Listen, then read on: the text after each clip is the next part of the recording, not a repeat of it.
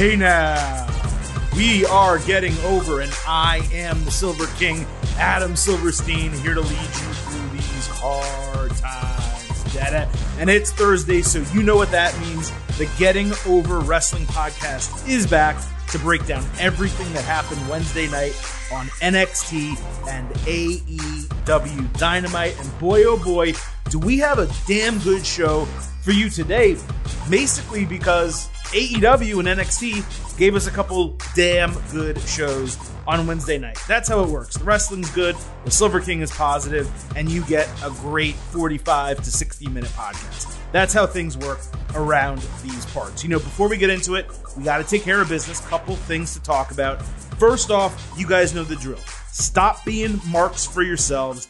Go back to being marks for the Getting Over Wrestling podcast and the Silver King.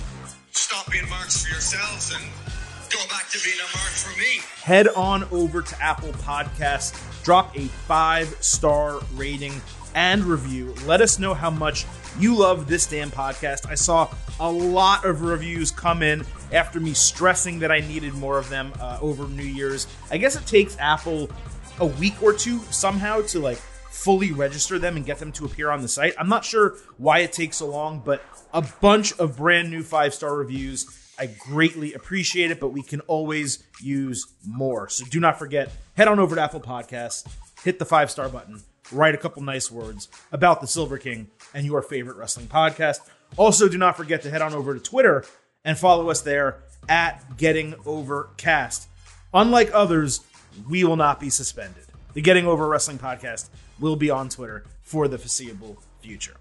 So yeah, let's talk wrestling, folks, because it has not been as crazy and controversial a week as we've had, somewhat fortunately and mostly unfortunately over the last month. You know, it's been very difficult to kind of get some of these shows out without things happening tragically, both within the world of wrestling and outside the world of wrestling. But I think we got a clean sheet today. Yeah, stuff happened in the United States on Wednesday, but nothing that was unexpected, and certainly nothing that prevents us from rolling into the show the way we normally do. So let's just get to it. Let's talk pro wrestling. And this week, I usually go and start the show with whichever episode between NXT and AEW Dynamite is either more important or better. I try to find some differentiation between the two and start with one or the other. I actually don't have that ability this week because I thought they were dead even. Both good shows, not great shows, both unspectacular, but nevertheless completely entertaining. So this is what we're going to do. I'm going to use my Google Assistant. It's going to choose what we're going to start with. We're going to have NXT represent tails. We're going to have AEW represent heads. And Google is going to choose. Hey, Google, flip a coin. It landed on tails. Tails it is. Tails never fails. That means we're going to start with NXT. And the biggest storyline coming out of this week's show was Finn Balor getting a new challenger for the NXT Championship. Balor called out Kyle O'Reilly. He said he was great, but he's just not at his level after their 2 matches going back and forth. And now O'Reilly is going to be the one eating his meals through a straw. Balor said he's using the red X because he knows he's the target. Balor also said that no one is cut from his cloth. And just as he said that, Pete Dunne's music hit. Dunne said he always knew it would come down to them, and that's the only reason Balor is still known as the best wrestler in Europe. It's just because they have not fought yet. Dunne, Oney Lorcan, and Danny Burch all attacked, and Balor fought them off for a really good while by himself until Dunne hit a wrist lock type of slam on him. O'Reilly then ran in for the save. He got pummeled. So Adam Cole and Roderick Strong ran down to save their Undisputed Era partner. Balor then kind of stared down Undisputed Era, but he seemed to at least acknowledge that O'Reilly helped him and appreciate that. Later in the show, Danny Burch said Undisputed Era needed to keep their noses out of their business, and Dunne threatened O'Reilly. Undisputed Era then cut a promo together about having each other's backs. The backstage interaction 2 weeks ago that we saw with Balor and Dunne gave away the direction that we were leading into for the singles match, for the probable eventual title match at the February TakeOver pay-per-view. But I'm all for it. The level to which a Balor-Dunne match is going to bang, it may actually exceed the O'Reilly matches. I think people forget the level at which Dunn wrestles and operates. Go back to NXT UK. Think about what he did with Walter. Think about at NXT US, the matches he's had with Tyler Bate. This is one of the best wrestlers in the world. I mean, I know we use that terminology a lot, and it gets overused, right? Because if I keep calling everyone one of the best wrestlers in the world, then who is the best wrestler in the world? Well, okay, yeah. Okay, Omega, Okada, like Ibushi, those guys do operate at a certain level. But when you really are talking about the top 25 wrestlers in the world, it is a lot of them, you're talking about very minute differences in quality. And I do think Dunn, at such a young age, is in that group. Balor, you could make an argument maybe he's not anymore, but Dunn is. And them going head-to-head is going to be extremely interesting. Like I said, this match is going to bang. Dunn is a huge addition to NXT US, and I think this is going to set the course for him being a main eventer in NXT and maybe even WWE for years to come. Now, we're going to stay talking about this angle, but we're going to roll into talking about the Dusty Rhodes Tag Team Classic. Round 1 had 3 matches on this week's edition of NXT, and we'll go to the main match that actually has to do with this, which was Undisputed Era against Breezango. That ended up being the main event of the show. Roderick Strong, on that note, while we're talking about this match, may be the most underrated hot tag in all of professional wrestling. He is so good in that role. The forearms, the backbreakers. He just goes absolutely insane when he gets hot tagged in a tag team match. Fandango ended up dodging a last shot, and Tyler Breeze hit a pretty cool inverted backstabber. There was a great sequence of both teams trading huge moves. Dunn and the tag team champions ran down to brutalize O'Reilly, and Balor made the save as Dunn was getting ready to bash in O'Reilly's jaw against one of those big standing metal posts that surround the ring. I don't exactly know what they do. Maybe they're for lights. But he was just about to kick in his jaw there. Balor came down, got the save. Dunn eventually did get 2 shots on the jaw anyway. Cole realized when it was too late and got blindsided by a super kick. Cole then caught Fandango flying off the top rope with a super kick and got the win. It was a pretty good match, and it was really a nice showing from Breezango. Cole ran over to O'Reilly after the match. Blood was gushing out of his mouth, and he held his jaw as the show ended. So I'm not exactly sure what NXT is going to do storyline-wise with Undisputed Era and Balor, considering Pat McAfee isn't around right now, and there's really not a good reason to do another 4-on-4 match with Balor being the only difference from what we saw at War Games. Maybe we get a 6-man next week with Balor, Cole, and Strong against Dunn, Oney Lorcan, and Danny Burch. I could possibly see that, but then O'Reilly's not wrestling, and it's almost just like Balor's utilizing Undisputed Era to do a single week storyline segment so that he doesn't have to keep building to Dunn for TakeOver. So again, I'm not exactly sure what their plan is, but ultimately it's pretty clear we're going to get Finn Balor against Pete Dunne at the February TakeOver. And now my question is, what are they going to do going forward? Is there going to be a March TakeOver around WrestleMania weekend? Are they possibly going to save it until after WrestleMania? Will they do a 2-night WrestleMania again? All these things I don't have the answer to right now. What I will say is last year, and granted, last year was the start of COVID-19 and things were crazy and they had to operate on the fly. But moving TakeOver off of WrestleMania weekend and kind of just having those matches on NXT television over the ensuing weeks didn't really work for me. So I think I would much rather them on Saturday night have a TakeOver, on Sunday have WrestleMania. I prefer when we get those back to back. It just really gets you amped up about a great weekend of wrestling. And doing that in the off season of the NFL is really important. I don't like when they use TakeOver as just another pay-per-view event. They put it on a Sunday. It's still special because it's a TakeOver, but it just doesn't feel the same as when it's that Saturday night and you get really amped up for it, and then you're kind of thinking, man, what's WWE going to do Sunday to match this? And they're never able to. Or sometimes they are, and you're like, wow, WWE really put a great pay-per-view on. They almost matched the TakeOver, right? I like that, and that has been lost in this last year. So I do hope they get back to it for those 4 major shows. Now, we'll stick here with the Dusty Rhodes Tag Team Classic, we had the Grizzled Young Veterans defeat Everrise. This was really not much of a match, though Everrise did get a bit more offense than I expected. Grizzled Young Veterans dominated as they should have, given the opponent, and they did look like the top contender in the 16-team field.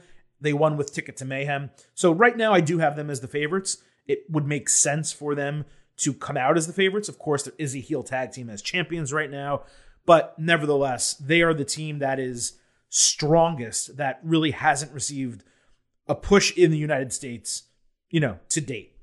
We also got the debuting MSK against Isaiah Swerve Scott and Jake Atlas. This marked the debut of 2/3 of the former Rascals from Impact. The presentation for MSK was strong with a really good theme, entrance. I liked their gear. On that note, talking about gear, I think Swerve looks pretty stupid now. With his grill, one of the pieces of the grill being blacked out, so it looks like he's missing a tooth or something. The shiny silver, gear that he wears. I can't really put my finger on it, but it just does not work at all for me, considering Swerve's a guy that's just naturally cool. And he doesn't need, to be flashed up to come across as special. But I'll digress from the gear conversation.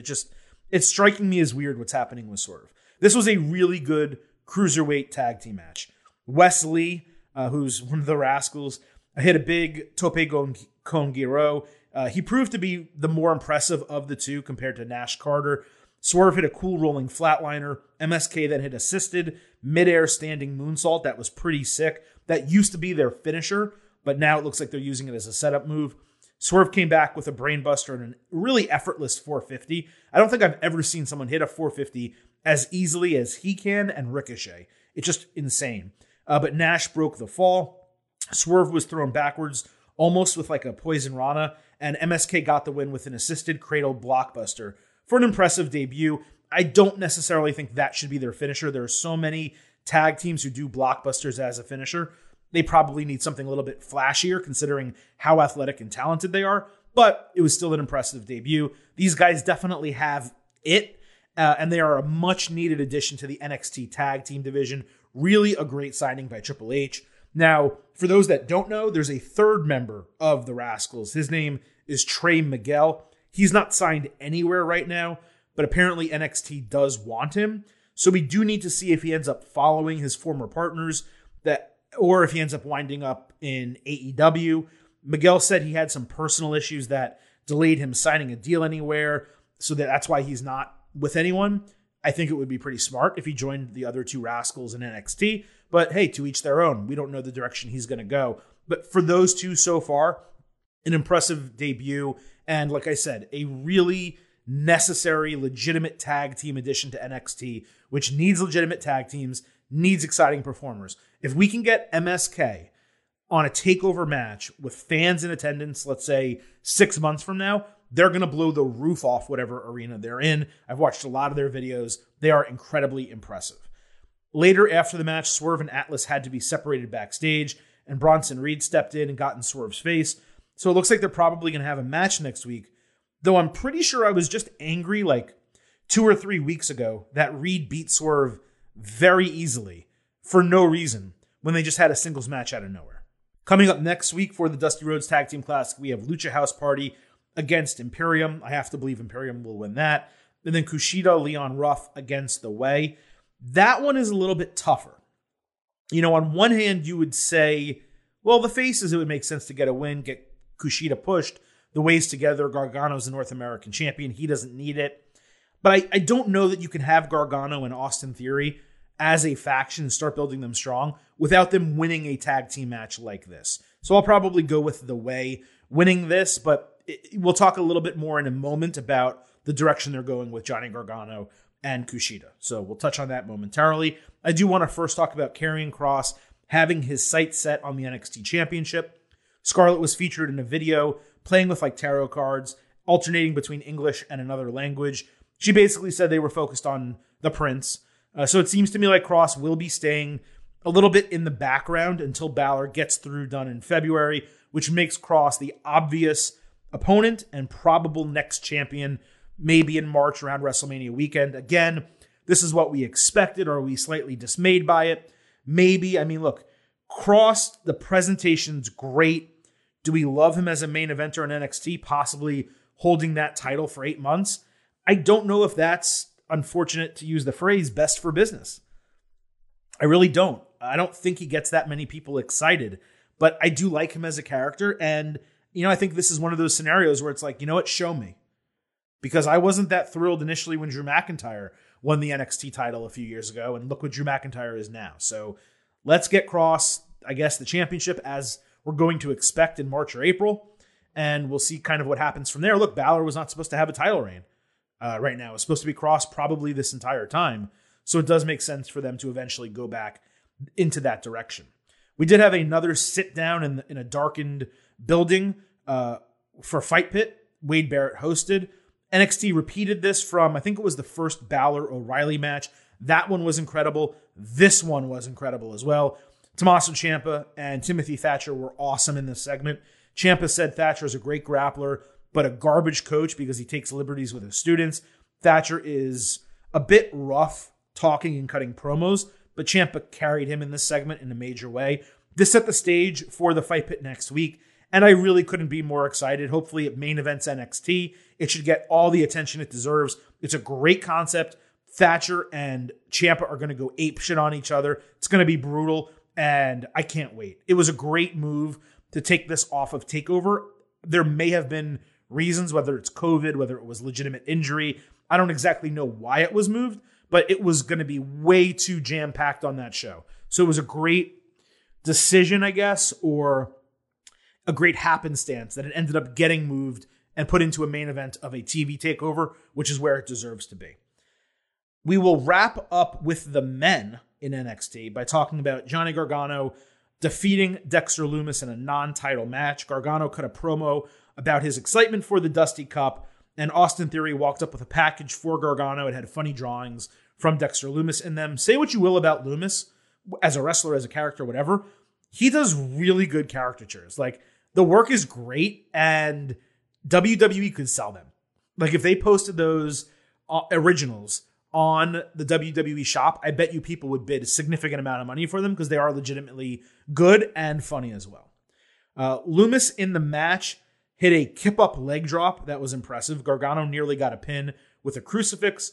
Lumis then countered one final beat twice and nearly had Gargano knocked out with silence when Austin Theory climbed onto the ring apron. Gargano used that to get the roll-up win. Lumis stalked Theory and locked him in silence while laying on the ring apron. Before the Way ganged up on Lumis, Kushida ran down for the save and clinched in the hoverboard lock, cinched in the hoverboard lock on Gargano, making him tap, while Lumis again locked Theory in silence and made him tap. Kushida then threw the North American title at Gargano, which kind of indicates where they're going there. I thought this was Lumis's best match so far in NXT. No surprise. It came against Gargano working with him. I was concerned they were going to go down and roll with him as the next North American Championship challenger until Kushida showed up. So that has to be the direction going forward. We thought Kushida might challenge Balor for the NXT title, but it does seem clear he's going to be going after Johnny Gargano and the North American Championship. That's going to make a lot of sense. Whether that occurs in February or even further down the line, it's really going to depend on the Dusty Classic and the direction they book that.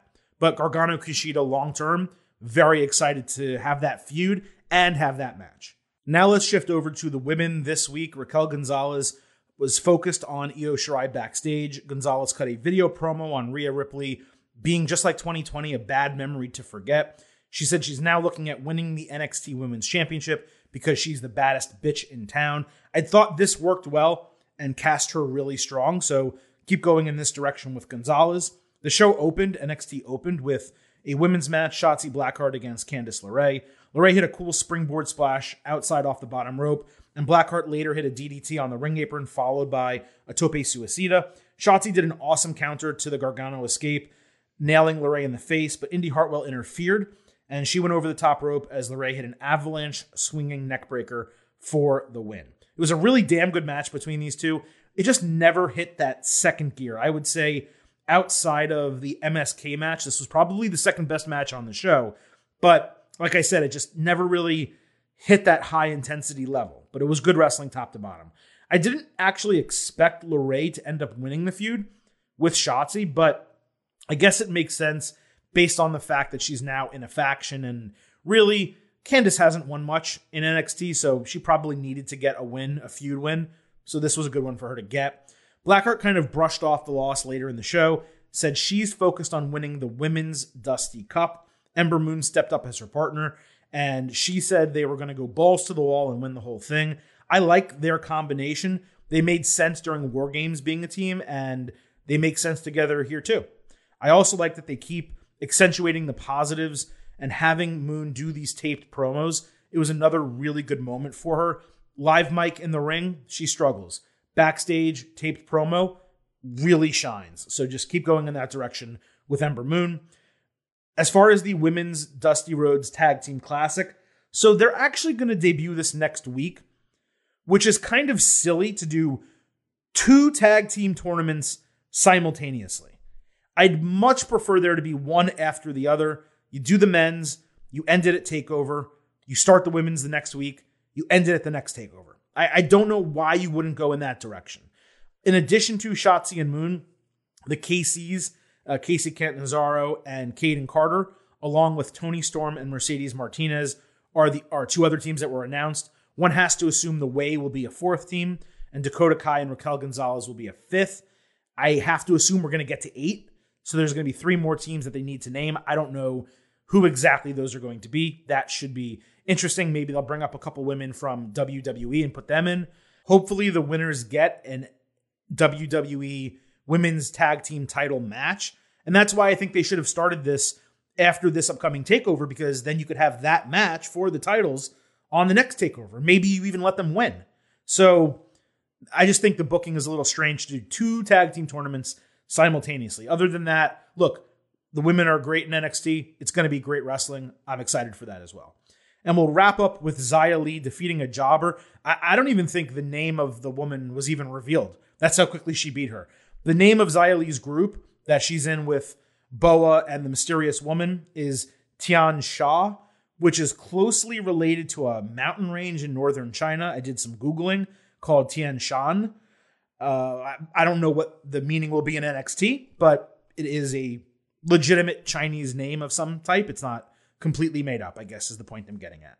Xia Li immediately hit a right hand back fist, then sized up her opponent and hit that Trouble in Paradise type of finisher for a win in 15 seconds or so. They didn't even, like I said, name the jobber. The Mysterious Woman then directed Xia Li to keep attacking, so she hung up the jobber on the ropes, beat her down with some more strikes. I like Xia dominating like this with a 2-strike finish. The gimmick is really hitting, and it does have some mysteriousness surrounding it. So, NXT was strong this week. It wasn't exceptional like it was last week. Certainly New Year's Evil is going to be one of those end-of-the-year finalists for Special Event of the Year when we do our Getting Over Awards, a.k.a. the Meaties, for 2021. But of course, it was a special episode. This was kind of a run-of-the-mill episode. You could even say maybe the wrestling, I don't want to say took a step back from what we normally get from NXT, but we didn't really have a big match on the show, per se. It was just a lot of good, above-average wrestling. The debut of MSK was a highlight. The Fight Pit segment was a highlight. Gargano and Loomis was strong. And like I said, the Candice LeRae Shotzi Blackheart match was strong as well. So a good show, very entertaining, a worthy competitor for AEW Dynamite, which itself gave us a very worthy show. And we'll move into that and talk about it right now. Now with AEW these days, generally we start talking about Impact, but nothing that notable happened on Impact this week. And I don't want to criticize the Tony Khan commercial thing. I was loving it. Last week, I think I told you I turned a corner where I said, hey, these might get old. And then last week I said, you know what? These aren't getting old. Keep doing it. Well, this week it got old. So I'll just kind of skip Impact in its entirety and we'll talk about Dynamite. And let's actually start with the main event, because unlike a lot of Dynamites, this did have a singular major storyline match reason, to talk about something on top and not just go in order of events. We had the TNT Championship on the line. Darby Allin defending against Brian Cage. I feel like Darby in this match should have insisted that the FTW title be put on the line with this made a champion versus champion match. I always appreciate when title matches are placed in the main event and treated with the importance they deserve. WWE does not do this enough with its mid-card or its tag team titles. If you have a WWE title match, a women's championship match, generally it either is in the main event or it's in a different part of the show like the opener where it's there for a reason. Because they have another main event segment that they need to feature in that spot. But AEW makes an effort to always ensure the world title, or in this case, the TNT title, is in the main event. And I do appreciate that very much. I did spend most of the match wondering when Sting would come down to save Darby and or help him retain the title. So despite everything that happened in the match, that was kind of always over my head. It was almost like an albatross on the match. It's like, well, no matter how good this is, we're going to get Sting at the end. So Cage caught Darby diving with a tope suicida. He pulled that immediately into a vertical suplex outside. Then he lifted Darby and threw him out of the ring a good 10 feet through the ring announcer's table, which was crazy. That was a legit holy shit type of spot. Darby bladed his forehead there. Cage was ruthless and tossed Darby like a rag doll for an extended period of time before hitting 4 powerbombs, including one over the top rope onto the stage. Darby gave him the finger after that. Darby then bit Cage's hand, leading him to fall backwards onto steel steps that were outside the ring. Then he climbed the top rope and hit a coffin drop. Darby eventually hit a stunner, tied Cage's legs together with his belt, then hit Code Red. At that moment, Team Taz interfered with Darby on the top rope. The lights went out for like a split second, and Sting was there. He hit Ricky Starks with the bat. Darby then reversed Cage's offense into an avalanche crucifix for the pinning combination as the win. So this was a really exciting and really attention-keeping match. And the finishing sequence with Darby and Cage was great. But the Sting appearance for me just completely killed the momentum down the stretch. The Sting stuff is just not for me. I mean, maybe that's it. Sting appearing every week, not saying anything, generally not doing anything. In this case, just hitting Ricky Starks one time with a bat. I don't get it. Like, I don't get why it's so exciting. If you love Sting, cool. But like if Bret Hart came to WWE and stood next to Sami Zayn for 2 months, and he just stood there and he didn't do anything. And then one week, like, Zayn's about to lose a match and Bret hit someone with a bat. Are people going to be that excited that Bret Hart's on TV every single week? I guess with Sting, maybe it's a little bit different because of the WCW and TNT stuff, and I get it. But maybe just because I was never a WCW guy, I was never a huge Sting fan, so to me, it's not a big deal. But the constant announcements of, you will see Sting this week on AEW Dynamite, and then it's the same thing mostly every week. It's not really drawing me in. But I loved the match. Darby and Brian Cage was great. I just thought that kind of killed the momentum at the end where Darby could have probably just kicked one of those guys and hit the crucifix, got the win. Then Team Taz comes to attack him, and then Sting makes the save afterward. Because you think about Darby now, and the way he's won the title and defended the title against 2 bigger dudes is basically with pinning combinations. He can't just like win matches. So I just kind of would have liked it to be a little bit stronger booking for Darby where someone didn't need to come save him. Alas, that's what we got, and just got to roll with it. Inner Circle did New Year's resolutions. They all gave silly resolutions mostly. MJF said fat people had to go, and then Chris Jericho said he and MJF will win the tag team championships this year. Santana and Ortiz had a problem with it, and Sammy Guevara called Jericho a tag team slut, which sent them all into a frenzy. I thought that was legitimately funny. Guevara pointed out that they had tagged. Jericho teamed with Jake Hager, and now he's teaming with MJF. Jericho said any 2 of them in Inner Circle could win the tag team titles, suggesting a triple threat match next week to determine the official tag team of Inner Circle. Jericho, MJF, Santana and Ortiz, or Sammy and Jake Hager. So they made a Sammy Hagar joke, which, pretty funny. I don't know how many people of their younger audience got that, but yeah, I liked it. Wardlow just stood there the entire time, said nothing, didn't seem like he wanted to participate in the promos or the wrestling. So he's just back to being that. Inner Circle stuff for me has been hit or miss recently, but this was a big hit. I love the idea of an intra-faction triple threat tag team match. It should be great. You do wonder if almost, not that they let Jericho win, meaning the rest of the faction, but maybe they don't hit him as hard because he's the leader. I'm very curious to see how the dynamics of that match work out. They could tell me that would be the main event next week, and I would totally believe it. That's how excited I am to kind of see that. I think it's going to be awesome. We had a 6-man tag team match, the Elite against the Varsity Blondes and Danny Limelight, which is the real name of a wrestler, apparently. The Good Brothers were Kenny Omega's tag team partners instead of the Young Bucks, who were standing backstage with Tony Khan, angry about the switch after thinking they would be in the match. It was obvious where it was going, but Don Callis did a great job with the swerve announcement. But this match went way longer than necessary. Carl Anderson eventually hit a spinebuster, followed by the Magic Killer with Luke Gallows for the win. John Moxley ran in afterward and was joined randomly by the Lucha Bros to attack Omega and the Good Brothers. They all brawled until random locker room people eventually separated them. Moxley hit Paradigm Shift on one, and then the worst tope suicida ever. He should not do that again. The Bucks then came down to hold off Mox. I say worst tope suicida ever, but Brie Bella is the worst ever. The second worst tope suicida ever. But they brawled, like I said. The Bucks then came down to hold off Moxley, but the Lucha Bros then came back and caught them from behind with super kicks. Omega hightailed it out of there as everyone else brawled. This was somewhat nonsensical and a little bit convoluted and confusing, but we're going to wait to see how it all plays out because clearly there's a storyline reason why you're involving the Lucha Bros and the Young Bucks. Maybe they're going to get to a feud. I'm not exactly sure, but it just, in this moment, it was a little strange. The idea of Omega choosing the Good Brothers over the Bucks is an interesting one, especially because they didn't get far more upset about it like I thought they would in the moment. So it does kind of lead you to wonder where this is all going. Again, going to hold out judgment and see what they do next week. We had Pac defeat Eddie Kingston. Pac was on absolute fire, running into the ring to open the show. He had a missile dropkick followed by a twisting tope con Giro. It started slowing down massively after that, but there was some good strong style blows between the two. Kingston had some great facial expressions. Pac hit a superplex, another missile dropkick, and the Black Arrow for the win. He then immediately put Kingston in the Brutalizer, but realized that he wasn't going to be able to keep it on him, so he released it when the other 4 guys ran into the ring.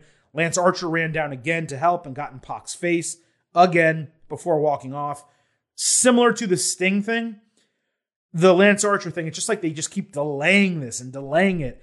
Get to whatever it is. Whatever the Lance Archer Pac thing is going to be, like, I don't need them staring down each other 4 times. Do it twice and then move on with the storyline. I just don't get why they keep dragging things out. But this was an enjoyable match, a good opening segment. Pac is really good. He definitely raises the rent for AEW from a male singles perspective, being back in the United States. We got the first AEW Dynamite edition of The Waiting Room, which is Britt Baker's show with Cody Rhodes this week. Apparently, this had been a segment on Dark for a long time, but it's my first time seeing it. So any takes I have here that you're like, well, no shit, Silver King, like that's what the segment is. Well, okay, I haven't seen it before, so I don't watch Dark every week, so I can only do what I can do. But this to me came off like a kind of like a corny Oprah / Jerry Springer, but also like a version of the Firefly Funhouse where it's kayfabe, but also reality. It was, a little weird, but the beginning was really funny for me with Britt Baker making fun of Cody's pyro, his neck tattoo, and his reality show. Then she welcomed Jade Cargill, who cut a really shitty promo, said she and Shaq have wondered where her match is. Then she pushed Cody in the face. Red Velvet came in, and they got into a hard way slapping match before the women's locker room basically emptied and pulled them apart. The positives were shitting on Cody. The brawl was decent. The women got featured in a segment besides the one match that they get on the show in the final quarter hour. Jade, though, is really bad. I'll just keep repeating that. She sucks. She's not ready for TV. She's way too green. She could absolutely kick my ass. But other than that, she's just not ready for prime time, and they just keep forcing it. Later, Thunder Rosa cut a promo on Baker and said they would be fighting at Beach Break. Baker said she refused to fight because Tony Khan promised she wouldn't have to, and then just ended the segment. So we finally get to see the best women's wrestler in the company in Thunder Rosa against someone who should be the most pushed wrestler among the women in the company, in Britt Baker. After all this time, we finally get the match, and it's going to happen at Beach Break. So I actually am very excited for that. The NWA Women's Championship was on the line. Serena Deeb defeating Ty Conchi. You know the deal. 90 minutes in, double commercial break. This was Conchi's best match that I can remember by a significant margin. No surprise considering Deeb was fighting her and probably carried her for most of it. There were still a couple of botches, especially late. Deeb won with the detox to retain the title as expected. It was a solid match, like I said. There were a couple mistakes. We're not going to crap on it too much. The women's wrestling that we're getting on AEW is improved, but any concentration on the division is generally not. This week, I do have to give them credit, though, because they did 2 full segments on the women, and that's double what they normally do. So credit where it is due. Miro defeated Chuck Taylor. Miro largely dominated the match. It was basically a squash. He had a thrust kick and then the accolade for the easy win. Look, at least AEW finally allowed him to look super strong, which is a good sign going forward. Chuck now has to be Miro's butler through the wedding, which is a bit of a unique gimmick, I guess, these days. The storyline's been less than impressive, so we'll have to just see where it goes. My guess is Miro versus Orange Cassidy is a match down the line with Chuck, I guess his indentured servitude, for really lack of a better term, on the line, where if Orange Cassidy wins, he gets released. Something like that, I guess, is the direction they're going to go. So Miro, it's good, a step in the right direction. As far as the storyline with Chuck and Kip Sabian and all them, it's just, still for me, it doesn't really change. FTR defeated Jungle Boy and Marco Stunt. So AEW fans this week made a huge deal that Tony Khan bought Jungle Boy's indie theme, which is Tarzan Boy. It makes sense. No doubt that he used it. I don't understand why it's that big of a deal. I actually like the Jurassic Express theme. But okay, now they have Tarzan Boy. And if you love Jungle Boy on the indies, which I can't imagine many of you knew who he was before AEW, but if you did, then you're probably very happy about that. Jungle Boy had a really good hot tag in the match. Stunt came back in and got leveled with a lariat. Stunt hit a low blow while getting pummeled in the corner, but Tully Blanchard then ran him into a ring post outside. There was no explanation why Luchasaurus was not at ringside with them. I don't know why he wouldn't be there when FTR had their third. FTR then took out Jungle Boy outside and hit the Big Rig, which is the new name of the Goodnight Express to respect Brody Lee, for the victory. Commentary put this over as some great match. I just thought it was okay. Certainly not up to the standards of AEW Tag Team Wrestling. I will say it completely, 100% abided by tag team rules, which was really nice for a change, mostly because Rich Knox was not the referee. I loved that. So I got a real tag team match in AEW. They've been doing more of those recently. So again, credit where it is due. We also had Matt Hardy and Private Party arguing backstage. This, I thought, was the worst segment on both shows combined. Private Party signed with the Matt Hardy brand. Sound familiar? Robert Stone brand last week, but was already angry that they're giving him 30% when they knew and agreed to that last week. It was a part of the segment they had. Then you have Matt Hardy taking another third-party platform shot at Vince McMahon and WWE, and then he yelled at Private Party. To me, this storyline makes zero sense. The shots at WWE were, again, silly, even if accurate. And look, I'll just say it. The segment completely sucked. 0.0. And last here for AEW is the Dark Order trying to move on, of course, following the real-life death of Brody Lee. Evil Uno was trying to be somewhat jovial. He brought Hangman Adam Page in from the bar and got him to basically agree to a tag team match next week, I think with John Silver as his partner. They tried to feed him alcohol, literally like pouring Jack Daniels into his cup, and convince him to join. And then Page said what he would do is make an official decision next week after the match. So we'll have to see where that goes.